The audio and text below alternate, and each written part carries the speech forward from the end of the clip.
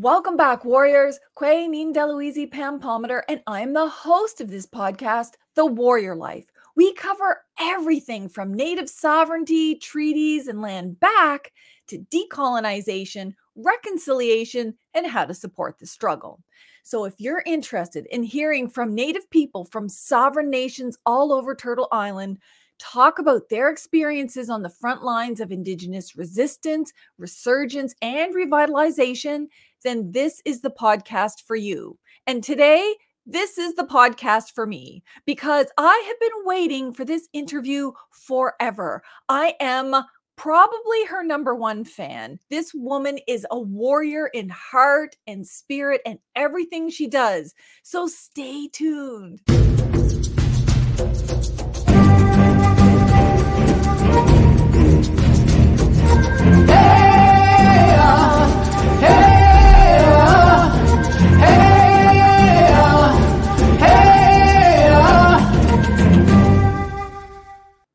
Kwe Tanse Sego Anibuju.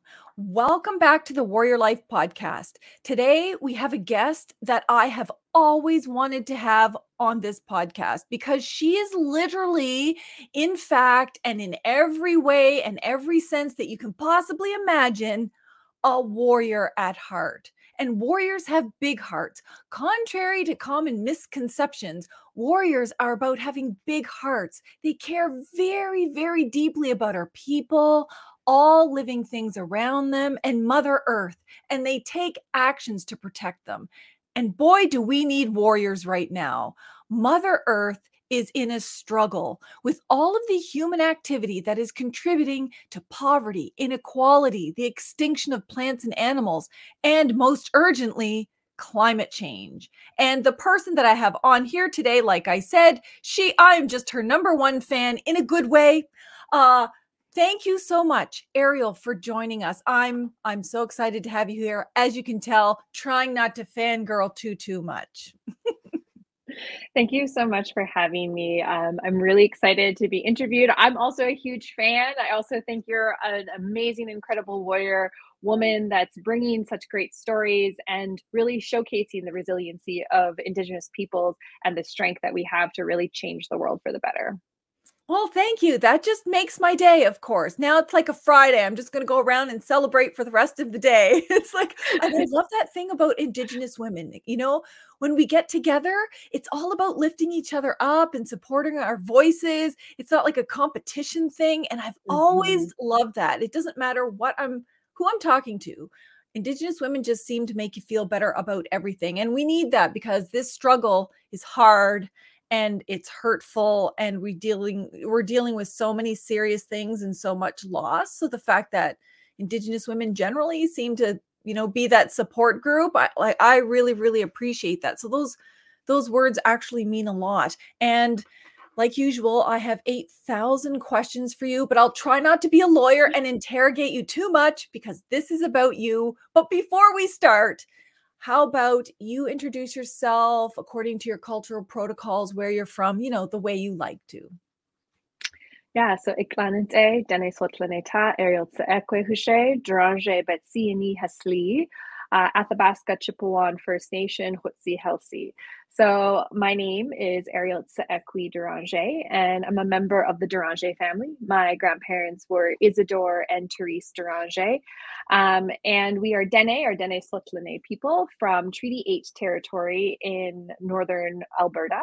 And I currently reside in Amiskwaciwaskayagan, also known as Edmonton, in Treaty 6 territory, and I'm a mother of two. I also have 2 dogs and 2 birds. And I'm the executive director and co-founder of Indigenous Climate Action. Well, founder and co-founder of Indigenous Climate Action. That's awesome. I love it when people, usually people say, I have kids or have a partner, whatever, but that you included your animals, because I have 3 dogs too, and I just love my puppies. So good on you for also including them in your life. And are you in Alberta today? Yeah, I'm in Edmonton. Yeah. Okay. All right. Well, for those people who, maybe they're from some of our Native American brothers and sisters in the South or Indigenous peeps from across the world, anyone who might not know about Athabasca Chippewan First Nation, maybe you could tell us a little bit about where it's located and how awesome your community is. Yeah, so Athabasca Chippewan First Nation is a really unique nation. I mean, I think everyone who comes from a nation probably wants to say that about where they're from, but I'm going to say that about mine because I love my community and who we are.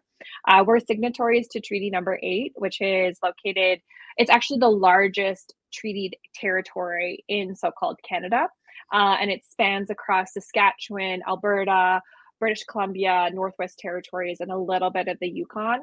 And we are primarily Dene, but we also have relatives that are Cree and also relatives that are also Métis that exist within our traditional territories. And so we are Dene, our Dene Sotlene people. And my community, Athabasca Chippewan First Nation, resides or is housed or located at on Lake Athabasca, where treaty was signed in the community of Fort Chippewan in 1899. And so our community is considered an Arctic community, where I can't remember Arctic class A, so one of the first, so subarctic or Arctic communities, and it's a remote fly-in community. So we don't have a road, we rely on winter roads.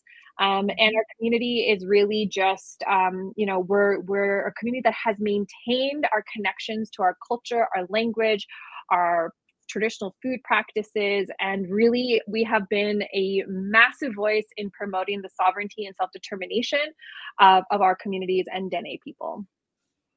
Oh, that's awesome, because I feel that everyone's home community and their culture really informs, your actions going forward. Clearly, it's like the love of your community and culture and family and people that must be part of inspiring what you do. Well, what in fact drew you to advocacy? I mean, what did you want to be when you were a little girl? Did you want to be a fire person, a police officer, or did you know you were going to champion the climate? I mean, I don't know that I knew I was going to champion the climate. I think for me, people ask all the time, like, how did you get involved in environmental advocacy and Indigenous rights movements? So I think first off, understanding my community and particularly my family. So, there's a lot of jokes. So we have a French last name, Deranger, and in French it means to disturb. So Oh, that's so we come good. by we come by it honestly. I don't know, but we were given that name by the French missionaries, and our traditional last name prior to colonization, and our family name was actually Descaulnay, and that means river keeper. And so our people have a deep connection to our place and where we come from. I mean, this is deeply ingrained in every family that comes from my community. Our traditional name, like even Athabasca Chippewan First Nation, it's a colonial name. Our traditional name is actually Kaital Dene Sotlene, which means people of the willow and people of the land. And so this is a direct reference, and the willow is the Athabasca Delta, where the willows grow on the shores of the river system. And so our community has this deep relationship, and I was taught this from a very young age. My value systems and the way in which I was raised form how I ended up doing what I'm doing. So I was always taught to respect the land, respect our culture, respect our identities, respect our elders, and that we live in relationship with the land and with all of our relatives that live on the land. And so this, like, even my grandparent or my parents actually lived in the bush. I was supposed to live in the bush.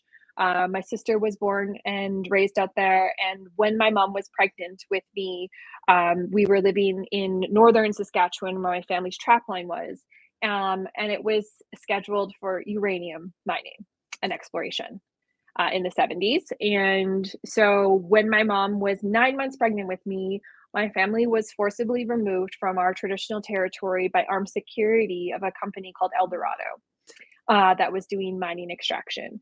And so my family moved down south to Regina. And my parents still continued to advocate. They were part of the non-nuclear or the nuclear non-proliferation movement of the 70s and into the 80s to stop uranium mining.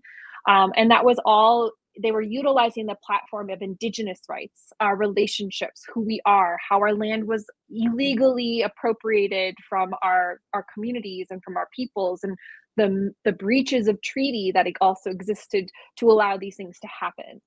And so I grew up with that. I grew up with like protests and occupations of Indian Affairs offices. And my mom has family in South Dakota, so I spent a lot of time in the Black Hills as part of the Black Hills and the Lakota movements down south. And my parents actually met via the American Indian movement. So to give you a picture, that's what I grew up with. I make a joke that for me, arts and crafts when I was growing up was making placard signs and coming up with chants for protests and marches. So I come by it honestly, both by my last name, to disturb, and by the way my parents raised me. But I think at heart, I'm an artist. I draw, I paint, I write, and these are things that deeply are really actually embraced within these movements and spaces, and that it's not just about being loud. It's about nurturing the beauty of our communities. My dad was a storyteller and a writer and an artist, and he utilized those skills and talents as part of the ways in which he told the stories of our people and the strength of our people. And my own name, which is Dene, Eriel, means a thunder woman in my language. And my uncle who passed, Pat Deranger, he was a medicine person and well-respected, Patrick Deranger. And we had lots of conversations, and over the years, in the past like 15 years, one of the things he said to me that's always like really sat with me is that your name, he said, your name, I think it was given to you for a reason. Because when you think about thunder and lightning, they're kind of two separate things, but they're also the same. And we'll see lightning. You can see lightning strike. You can see the light up the sky, but it's in a place and it's static. And thunder rolls to great distances to share the message of that lightning strike. And that your role in our community and for our people is to be the thunder for our people, to share our story, to share what's happening beyond the edges and the boundaries of our territories and where we come from. And so I feel like that's really, I embody that. That's what I do.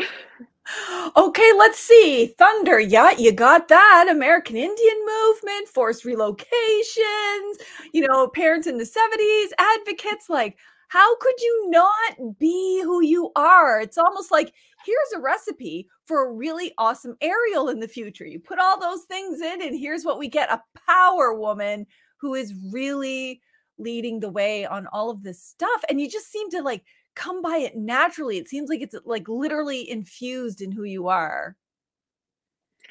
I would say that I feel that way. Like I feel like I feel as though I'm being guided more by my ancestors than I am really by something that's sort of premeditated.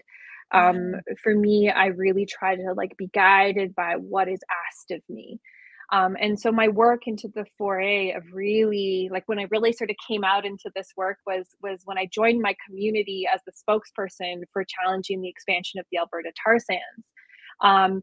And prior to that, I'd been working with the Federation of Sovereign, then Saskatchewan Indian Nations, and I worked on land claims. So I was a treaty land entitlement and specific land claims researcher that focused on oral history with communities. And I learned so much in that time, that 6.5 years that I worked there, including that there are thousands and thousands of breaches of treaty that are really driven by this desire to extract resources from our lands and territories, and that colonial governments will essentially stop at nothing to do that. And in my own experience, what I found is relating to how I saw oil and gas development in my own community. I started to get really curious in that time frame as like, well, what's happening for land claims in my own nation, in my own community, because I was living in Saskatchewan at the time. And what was really, really interesting is that as I started to reach out and talk to some more and more of my cousins and uncles and aunts, I realized that the expansion of the tar sands had like more than quadrupled from when I was a child. And my cousin calls me one day, and I was in Ottawa, and I was working on this fellowship with the Wallace Global Foundation. And she called me and she said, "They're killing us." They're killing us. They're poisoning our river. They're poisoning our animals. Our people are getting sick. Our people are are dying. We need your help." And she was crying and she's like, "You need to come home." And that day was forever changed me. I couldn't do anything but like think about what could I do to help my community and help my people from experiencing this direct result of colonial genocide in our territories. And I worked with my community, with the newly elected leadership, to really think about like what we could do to really raise the profile of our community and drive a campaign forward. And I had no experience campaigning other than like being alongside in movement spaces with my mom my whole life. Wow. And I was studying political economy. Like I was not this outside of my foray. And Wow. realized though that with all of these experiences, that one thing that I knew is that it was not my place to speak for others, but to step into roles when you're asked. And I stepped into that role and I continue to hold the accountability to my community and my people at the Mhm. heart of everything that I do. Well, it's just so phenomenal when you think about it, because there's so many challenges. Never mind genocide continues, never mind racism and misogyny and violence. Like all of those things are like this minefield that just to survive, you have to kind of navigate that minefield, but then to also be able to find the time and the effort and the energy and the purpose to also say, well, while all that's going on, we still have to be fighting for our futures. We still have to protect what we have is left. And it always amazes me how much you do. And for you to say, you didn't have any campaign experience, I'm thinking, wow, just you growing up from a baby into an adult, like that is in effect, all of your experience. And so, what were some of the challenges? I mean, I know you worked on the tar sands campaign. What were some of the challenges for that? Because I know in society, if ever I talk about, oil sands, tar sands, or pipelines, that's when I get the biggest amount of pushback. They don't care about some of the other issues, but boy, that's a hot topic. I think this is really an interesting topic because it's challenging. And as someone who studied political economy, I kind of had a little bit of an understanding of how the colonial structures viewed this. But I'm going to say for myself, as someone who grew up literally on the land, like my parents made sure to take us, and we spent almost every summer in the bush, collecting water, hunting, cooking over fires, all of those things, and like really like learning who we were as Dene people. And as Dene people, like if you take the word Dene and you break it down, the root word, it actually means to flow from the land. And so really embracing, embedding that in our identities. I struggled as a young adult to find my place in society because it didn't fit. The values and the ways in which I was raised were counter or in opposition to colonial ideologies of like man's dominion over nature, the accumulation of wealth, which is like, our cultures take only what you need, and notoriety, and all of these sort of hyper individual sort of ideologies and value systems. And they didn't line up. They didn't line up. Political economic systems, when I was studying political economy, didn't line up. And for me, I had a moment when I was studying where I was just like, they commodify everything. They put a dollar Mhm. amount on everything. And I had experienced this even working on land claims. And I'm just like, it's so perverted. It's so counterintuitive to the values of our communities. And then, secondarily to that, as I was studying, I was also like, oh my God, they're valuing humanity based on our accumulation of knowledge through a Western academic system. And how does that work when I know that there are these incredible knowledge holders in our communities, these elders that I interviewed during my time during land claims? They're the ones that literally broke the cases for us to understand the real history of what happened. And those systems were completely excluded from these structures. And it kind of was like this moment where I had this reckoning of like, this isn't just about stopping the tar sands. This isn't just about my community. This is about awakening society to the histories and the real lived experiences and the knowledge systems that our communities have and have housed for millennia that are critical to finding the solutions, not just to a land claim, but to the Mhm. broader societal challenges that we're facing, largely climate change. And so for me, like I really struggled with like how to bring those two together. And when I started working in the environmental movement, particularly, I'm gonna tell you, it wasn't easy. It was not an easy place to work in. You sort of modern day environmental movements were born out of middle class white privilege, where Mhm. they saw the land as something to protect out there. I mean, the early iterations of the conservation movement Yes. resulted in the removal of indigenous peoples from their traditional territories. And you know, we're seeing how like now there's this like, oh well, we honor and respect indigenous peoples, but there's still, to this day, there's still this ideology that indigenous peoples are only valuable to these movement spaces if we are leading with our trauma, if we are leading with the trauma of our communities as opposed to the strengths of our knowledge systems, of our relationships, of our historical governance, and the ways in which we were raised. And we are instead focusing on how our communities are victims. And I saw this in the work I did with the tar sands.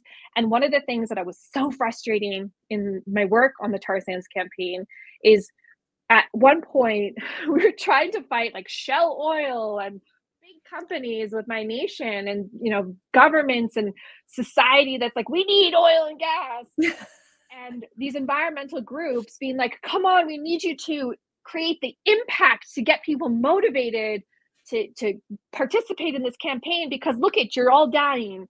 And my chief said if you care about us dying and you really want us to stop from dying, then why aren't you helping us with our suicide prevention program? Why are Yeah. you not rebuilding our school that is literally filled with mold? And Mhm. why are you not helping with all of these other things? Like you only want us to lead with our trauma.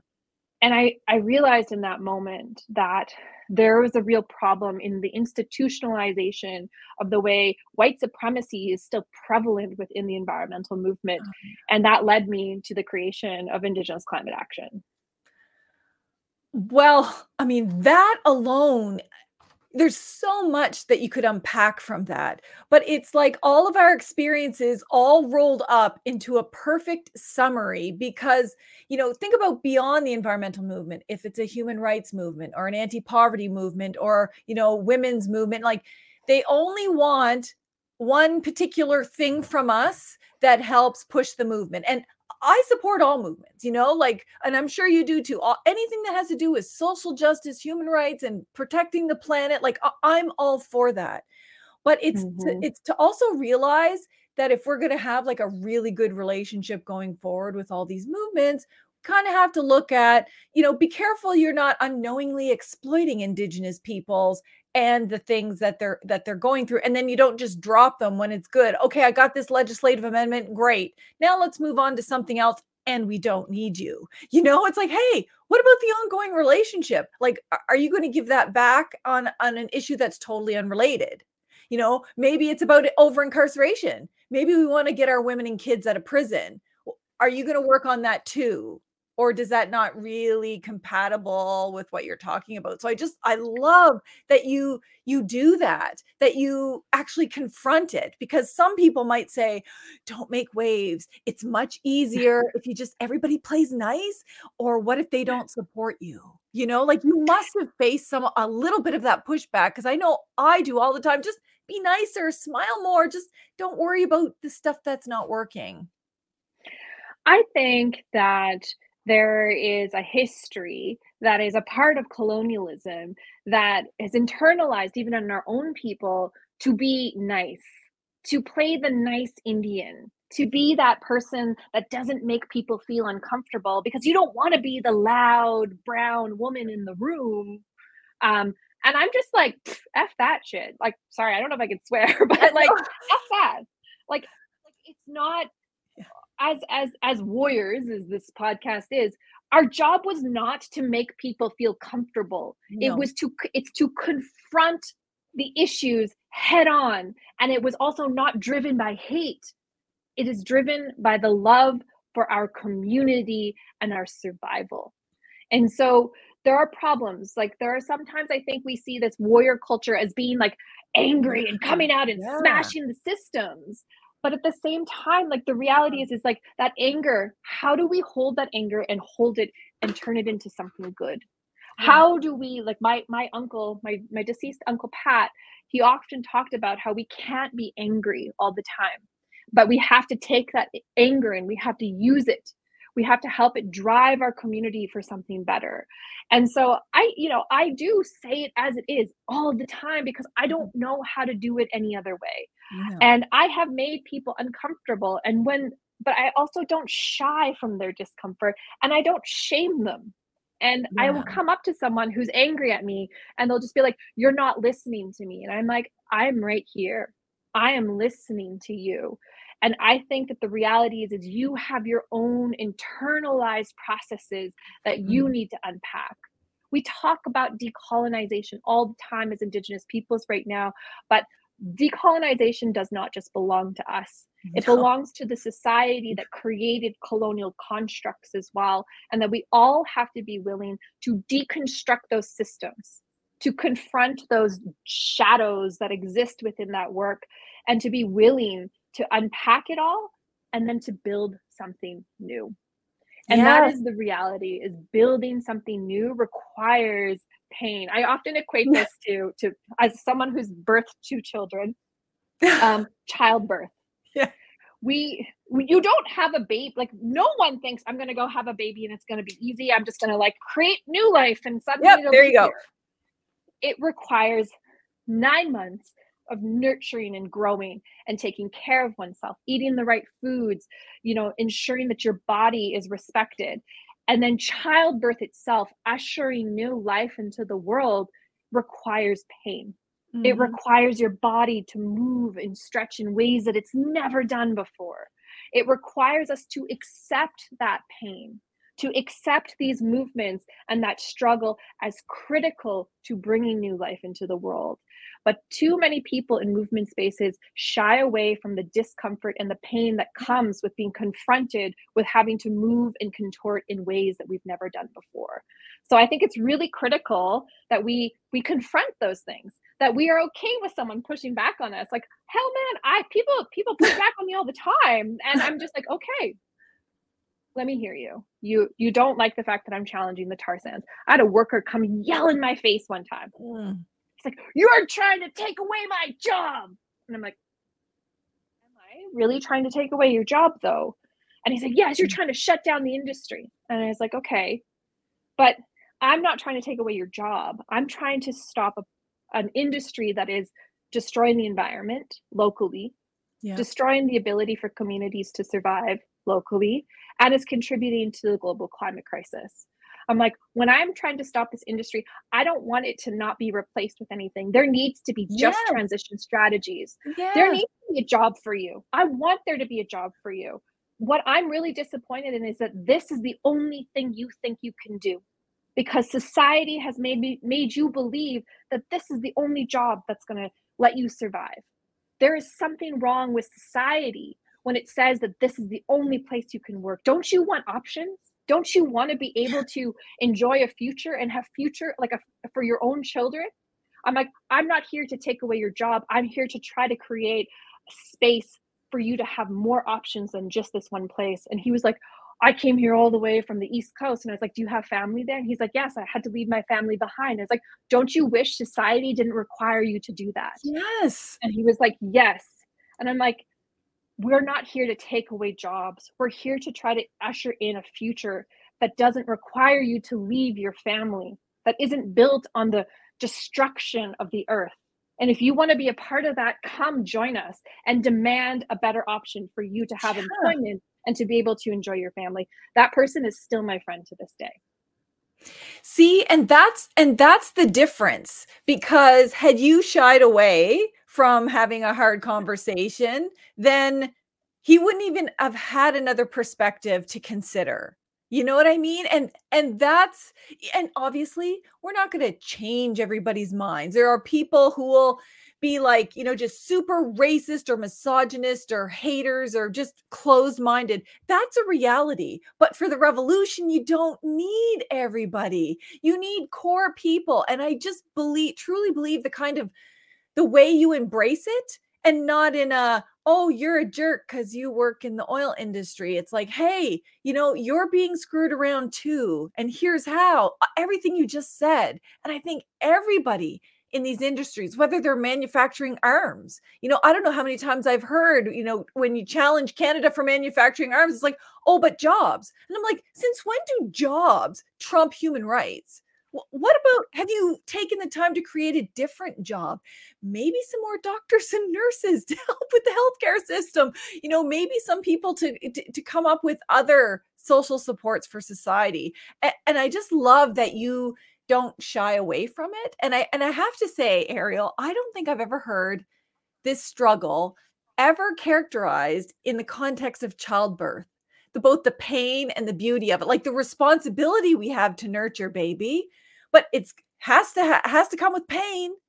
But then out of that pain comes something so beautiful, and the possibilities are endless for a future. And I just love the way that you explained that. Like that's beautiful, and it's so true, because if we didn't have people like you and we just left it to society, well, Native people, they're not allowed to be poor, because then it's just, you're just lazy and pull up your socks. But you're not allowed to be strong and powerful, because then you're just forgetting about your people. Like, there's nowhere for us to fit in. We can't be successful. We can't be unsuccessful. We can't be in society. We can't be out of society. It's like there's no place for us, except we have to make that place. And that's exactly what you're doing. And my gosh, I'm so inspired by you just talking to you today. But I think the childbirth, women get that. Women get, the pain of childbirth. And I think about, how you, just that conversation you had with that, oil worker. I think about all the times oil workers have tried to confront me and say, well, you're just a hypocrite because you had to drive in a vehicle. And I'm like, yeah, we are trapped in a system that wasn't created by us, that wouldn't give us any options, that tried to trash electric vehicles for decades and decades so they'd never be on the market, or like all of the different kinds of options, or required us to travel to make a living. And it's like, yeah, I will admit we are trapped in this system, but we're trying to get out of this system and dismantle that system so it's more just. And I just think all of the arguments they use, I have yet to see one that hold water, because there's more to life than the job that you think you have to have, or, Mhm. or this system that we're trapped in, because we're literally all victims of that system. It's only a few people that benefit from that. And even there, what they consider to be benefits isn't a benefit. So I love it. I love that you speak with the passion of it too, and without the shaming, because we're literally all trapped in this. And it's a hard go, especially when you see, we're fighting against pipelines or the tar sands. But then there are also First Nations that are working in it because of this lack of choice that we all face, or, Yeah. horrific poverty. You force people into no options. Yeah. And I don't think people really understand that nuance, that when a government or an extractive industry comes to you and says, hey, it's being built anyway, we're either going to pave over your whole res, or you're going to be, play ball. And I don't know, like, how do you address that on an ongoing basis, that people want to make us good Indians or bad Indians? We either play ball or we don't play ball. Like, it's always a binary that doesn't fit the situation. Like, genocide is not like we have options. Okay, so this is a really interesting point that I've really been kind of like sitting within. So I've come from Treaty 8 territory. I'm proud to be from Treaty 8 Mhm. territory, but let's be real. There's this perpetuation by the federal governments and colonial governments, and even some of our own people, that Yeah. these treaties were so prolific and necessary to like live here, and we all have this peace and friendship and agreements to share the land, and the image of the Yeah, yeah, the Indians shaking the yeah. pilgrim's hand. And I know that's a part of our history, but we celebrate it, and we are not actually looking at a deeper understanding, because and this relates to where we are with oil and gas, and I'll get to it in a second, because the very foundations of so-called Canada are built under treaty making, which is an agreement. And we talk about it like how we're better than the United States, which had the American Indian Wars. But the reality is that we don't talk about how the fact that Canada was experiencing colonization for hundreds of years prior to the signing of treaty, that our people were put into a position, like Big Bear left the treaty negotiations because he said, we are not given a choice. We are told we have to sign these treaties. We were put in a position under duress, under the threat of poverty, starvation, violence on our lands, violence on our bodies, violence on our women. It was sign the treaty or don't get anything at all. And we are now in 2022, entering into 2023, and that same narrative strategy is put onto our communities when it comes to extractive resources, whether it's the oil and gas and the tar sands in Alberta, or forestry in Western Canada, or minerals and other sort of precious metals in the north, or mega hydro development to power centers that are largely benefiting settler white society. We are still put in a case of we are under duress and threat of poverty, threat of violence on our land that we won't get a say in. All of these things, that story continues. Colonization isn't something that happened. It's an ongoing process by which colonial governments benefit from this narrative that treaties were signed, and therefore we have a really great agreement and we're working towards sharing the land. We've been dispossessed of our abilities to not only have access and say over our land, but we've been dispossessed of being able to advance our cultures, our governance, our relationships, conservation, hydrology, biology into these systems to inform best practices. And the work that I've been doing at the international and the national level is how do we move away from this paternalistic relationship that they know what's best for us, and that we move to advance the rematriation of Indigenous knowledge systems into guiding policy, into guiding the way in which we govern and relate and manage our lands and territories to the forefronts. My own community, we sign deals with industry all the time. Does that mean I need to sit there and like shit all over my leadership? No, because the reality is the system was set up for them to have no other choice but to do this. Prior to my nation signing agreements, my nation had one of the worst education systems. We were dealing with a suicide crisis. We were dealing with an addictions crisis. We were dealing with an employment crisis. We've signed industry, and I'm not saying that they are saviors. They're not, but I'm showing you just how insidious the system has been created to tell us you don't have any other choice. This is what this is. It's this or nothing. It's this or death, essentially. Now we have a great school. Now we have a budding education, cultural programs. We have, jobs outside of the industry, which is something we asked for support from the environmental movement, which they didn't give. And so we have to look at where are the responsibilities, not just of the devolution of fiduciary responsibility to live up to the treaty agreements, but society as a whole needs to understand that our communities need to be supported and brought to the forefront, and that our knowledge systems and our ways of being hold value in driving forward a future that everyone benefits from. And we have to undo this system of putting us into duress. Like, even when we talk about free, prior, and informed consent, we get caught up all the time. Did they consent to it? And companies and governments applaud. They agreed to it. But we're not actually talking about the substantive things that need to happen before consent is obtained. Was it free of coercion, intimidation, manipulation, and bribery? Did they have all the best available information in a timeline long enough for them to digest, process, and bring forward their own information and systems into it to develop a position of consent? If we are just saying, did they say yes or no, we are bypassing the critical components to what it means for us to participate in these systems. You can't ask someone in the 11th hour when they're dealing with like people literally standing on a cliff's edge, Yes or no? Do you want to fall over this edge, or do you want us to save you? That is not consent.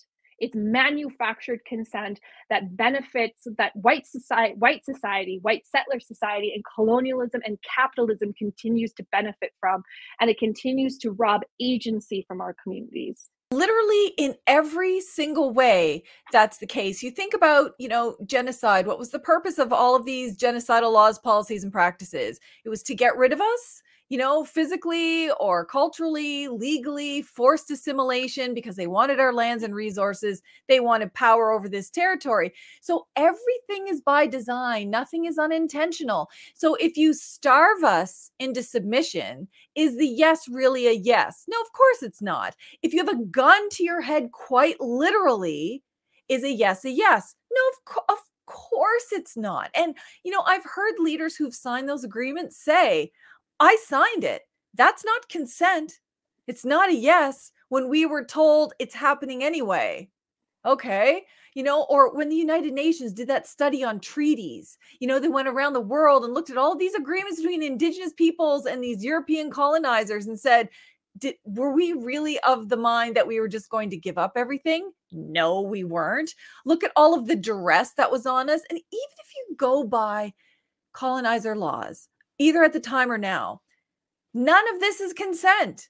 It's if you have undue duress, if you have all of that political manipulation you're talking about, the threat of, well, here comes the RCMP, or here comes the military, or the extractive industry, or any of these things, none of it is a yes. None of it is a yes, and or real form of consent. And it would, in fact, in law, vitiate consent, so undo the consent. But that never applies to us. It's kind of like we have the right to say yes, but we never have the right to say no, or you know what, not right now, or give us time to think about it, or maybe with some conditions down the road. There is no consent for us. It's yes, and that's the only option. And if we don't say yes, we are portrayed as the bad Indians. I mean, they even had stickers for that under the Harper era. Remember, like the bad Indians had like blue stickers or something. I can't even remember. But Eriel, is this what drives you? Because it seems to me that you've done more than just educate. There's a whole industry around education and awareness, and I appreciate all the people engaged in awareness. But you can be aware and know lots of things, but if there's no action attached to it, then what good is the awareness? So, like, have you always known that there's always got to be a call to action? There's always got to be movement in addition to just the public education? Absolutely. I think that I would probably get that from my parents, and being a part of, like, the movements of the 70s, 80s, and 90s. That it's not enough to sort of letter write and campaign and learn everything. I mean, even some of the most prolific Indigenous leaders, they disrupted. It's about disrupting space. It's about showing up. Like, we say the things like our existence is resistance, but what does that actually mean?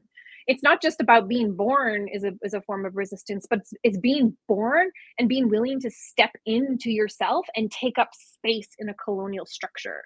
If we don't show up and we don't disrupt and we don't demand the change, then the governments and the colonial systems, they play the narrative game. They're interested in the long game when it comes to the narrative of Indigenous peoples, and we have to constantly step in to disrupt that.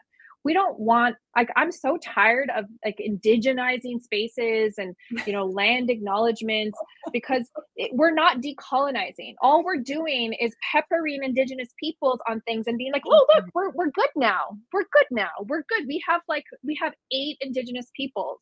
We have like an Indigenous elder that talks to us every now and then.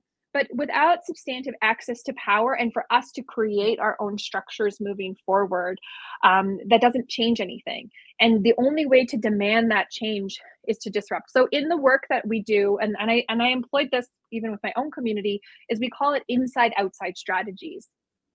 And one is that you need people. We need the academics and the lawyers and the politicians to be holding that space inside. We need it. We need those people that are advancing policy and doing all of this stuff.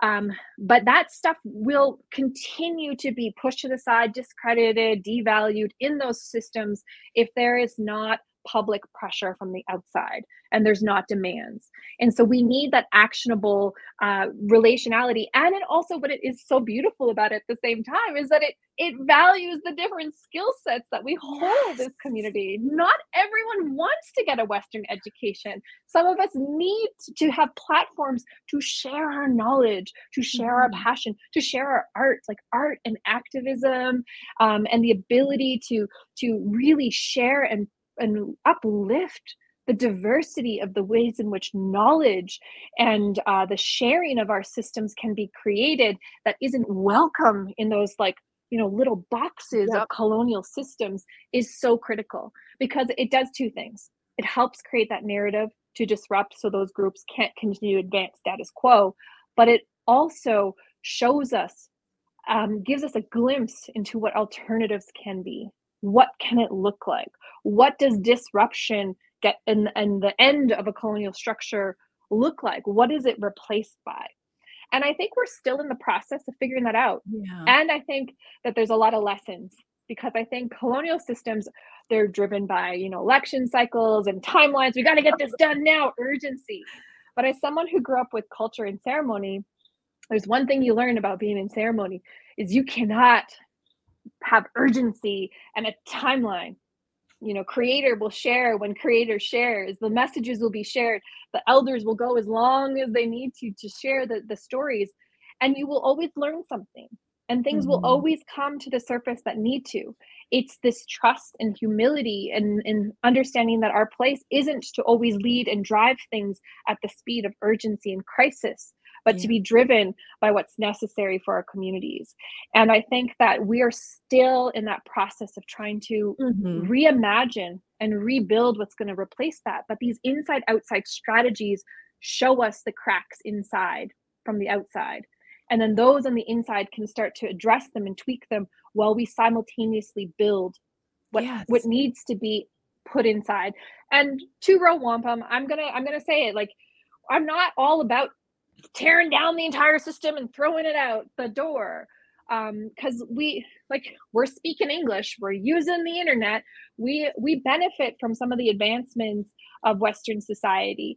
And we have to understand that, like, that two Row Wampum teachings is that we might not be in the same canoe, but we're moving down the same river together. And that the reimagination of tomorrow is not that we have supremacy over. I'm not interested in supremacy. I'm not interested in replacing white supremacy with Indigenous supremacy or any kind of supremacy. But how do we bring back the collective well-being, reestablishing those deep relationships, not just with each other as the humans, but that collective well-being of who we are as Dene, our people of the land? How do we bring back that spirit into driving policy? How do we bring back that spirit into all of that? And it requires much more than the cognitive thinking of writing policy on paper and doing traditional campaigning within colonial structures. It requires us to embrace and expand what's necessary for those changes to occur. Gosh, it's even like decolonizing our own advocacy. The way we look at ourselves, the way we do our movements and stuff, because that's the evil. I think it's the most insidious evil of colonization, and hundreds of years of it is sometimes you don't even know what's in your head that you need to get out. You can easily fall back to, well, I'm right and they're wrong, when, in fact, it's okay to disagree. You and I can disagree on, I don't know, whatever it is, but we can still work together on making sure that our children are protected. Like, it's not a yes or no to everything. And, I think about the old days, like the elders said, people were sovereign. It wasn't just the nation, but the individual was sovereign to say, you know what, I'm a hunter or not. I'm going to be an artist or not. And there was no, that's good or bad, or, how we have to do things. But today we've just been so colonized to think the only path to success, and that there's a focus on success as opposed to just being and doing our jobs and living up to our obligations. And so the way you explain everything is just so important, because sometimes we don't even know the extent to which the colonizer's in our head. And sometimes, some of our very best advocates, they say, be decolonized like me. Well, I don't know if we're in our lifetime ever going to get to a space where I can say, okay, I have now gotten all of those colonization ideas out of my head, because it's like a worldview. You've lived it. We're in this society. And I just think, let's all come together, obviously, like you're saying. And there's basics. How about we protect human life? How about we celebrate culture? How about we protect the planet to make sure everybody gets to enjoy it, including all of the living beings we see and don't see, all of the plants and animals. And I just don't understand how we can't just go to the basics. Let's just disagree on politics. Like, to me, politics are almost irrelevant. And let's disagree on, personal things, and just focus on the basics, because how can you argue with the basics? Right? Don't we all want to live? Don't we all want to celebrate life with our cultures and have a beautiful planet? I don't get that. And I mean, I don't think that's naive either. I think that's our teachings. And it's people like you that just push it forward, explain it in different ways. And I think there's just such a value in that. Honest to goodness. You've just like super energized me today, but that you're honest about, let's decolonize our campaigns too, and the way we do things. And we don't have to do everything the same way all the time. So I don't know how you do this, but there's magic in the things that you say. I think I know we're kind of running up to the end of all of this, but I think that one of the things that we need to be reminded of is that, like, I work on the international level and I work at the national level, and that there is no such thing as pan-indigeneity. And there's a real fundamental reason why this is so important. Right now, international governments are like talking about Convention of Biological Diversity, saving biodiversity, as if biodiversity is something that is non-human, that it exists out there. But diversity is critical to ecosystems survival, critical. Yeah. And yet we, through white supremacist ideologies and Western ideologies and colonial ideologies, we are trying to homogenize society.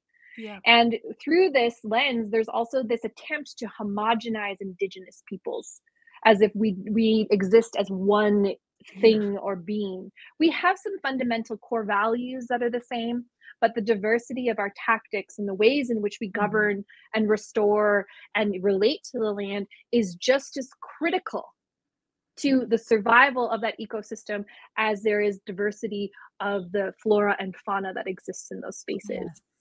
And everything that we talk about holding at the value is constantly challenged because of capitalism. Capitalism stops our ability to advance these things in a real way.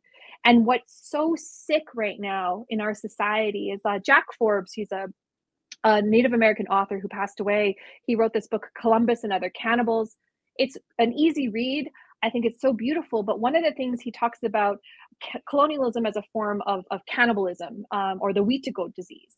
And one of the most eloquent things he wrote is that the epistemology of the Wheat-to-Goat disease is that sometimes in our pursuits to fight it, we succumb to it ourselves.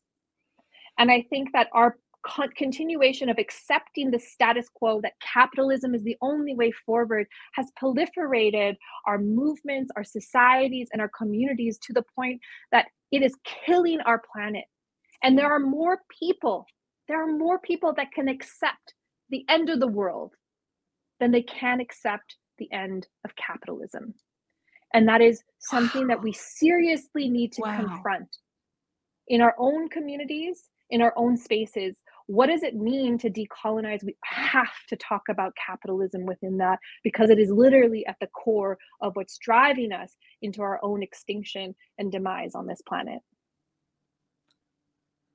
I feel like I'm going to go away from this conversation and just think for days and days and days. I wish this podcast was 8 hours long. Probably wouldn't be good for you, but honestly, that's so power that we can imagine the end of the world, but not capitalism. Like that, You just think about that. And I would ask all the listeners to think about everything that's been said. Don't react, don't try to think of a response. Just like sit with everything that Eriel has said today because I know I'm going to. She's explained things in ways that I didn't even think about, especially the life giver. And obviously, because I have two sons, that means something to me. I know exactly the kind of pain that you're talking about, but also the love and the beauty. So Eriel, I wish I could just talk to you for another, because we didn't even talk about all of your writings, the way that you're with Indigenous Climate Action, Indigenous Peoples Forum. I mean, your CV is longer than most people's CVs I know. So that means I think maybe you're going to have to come back and talk about some of this. But what I will do for all the listeners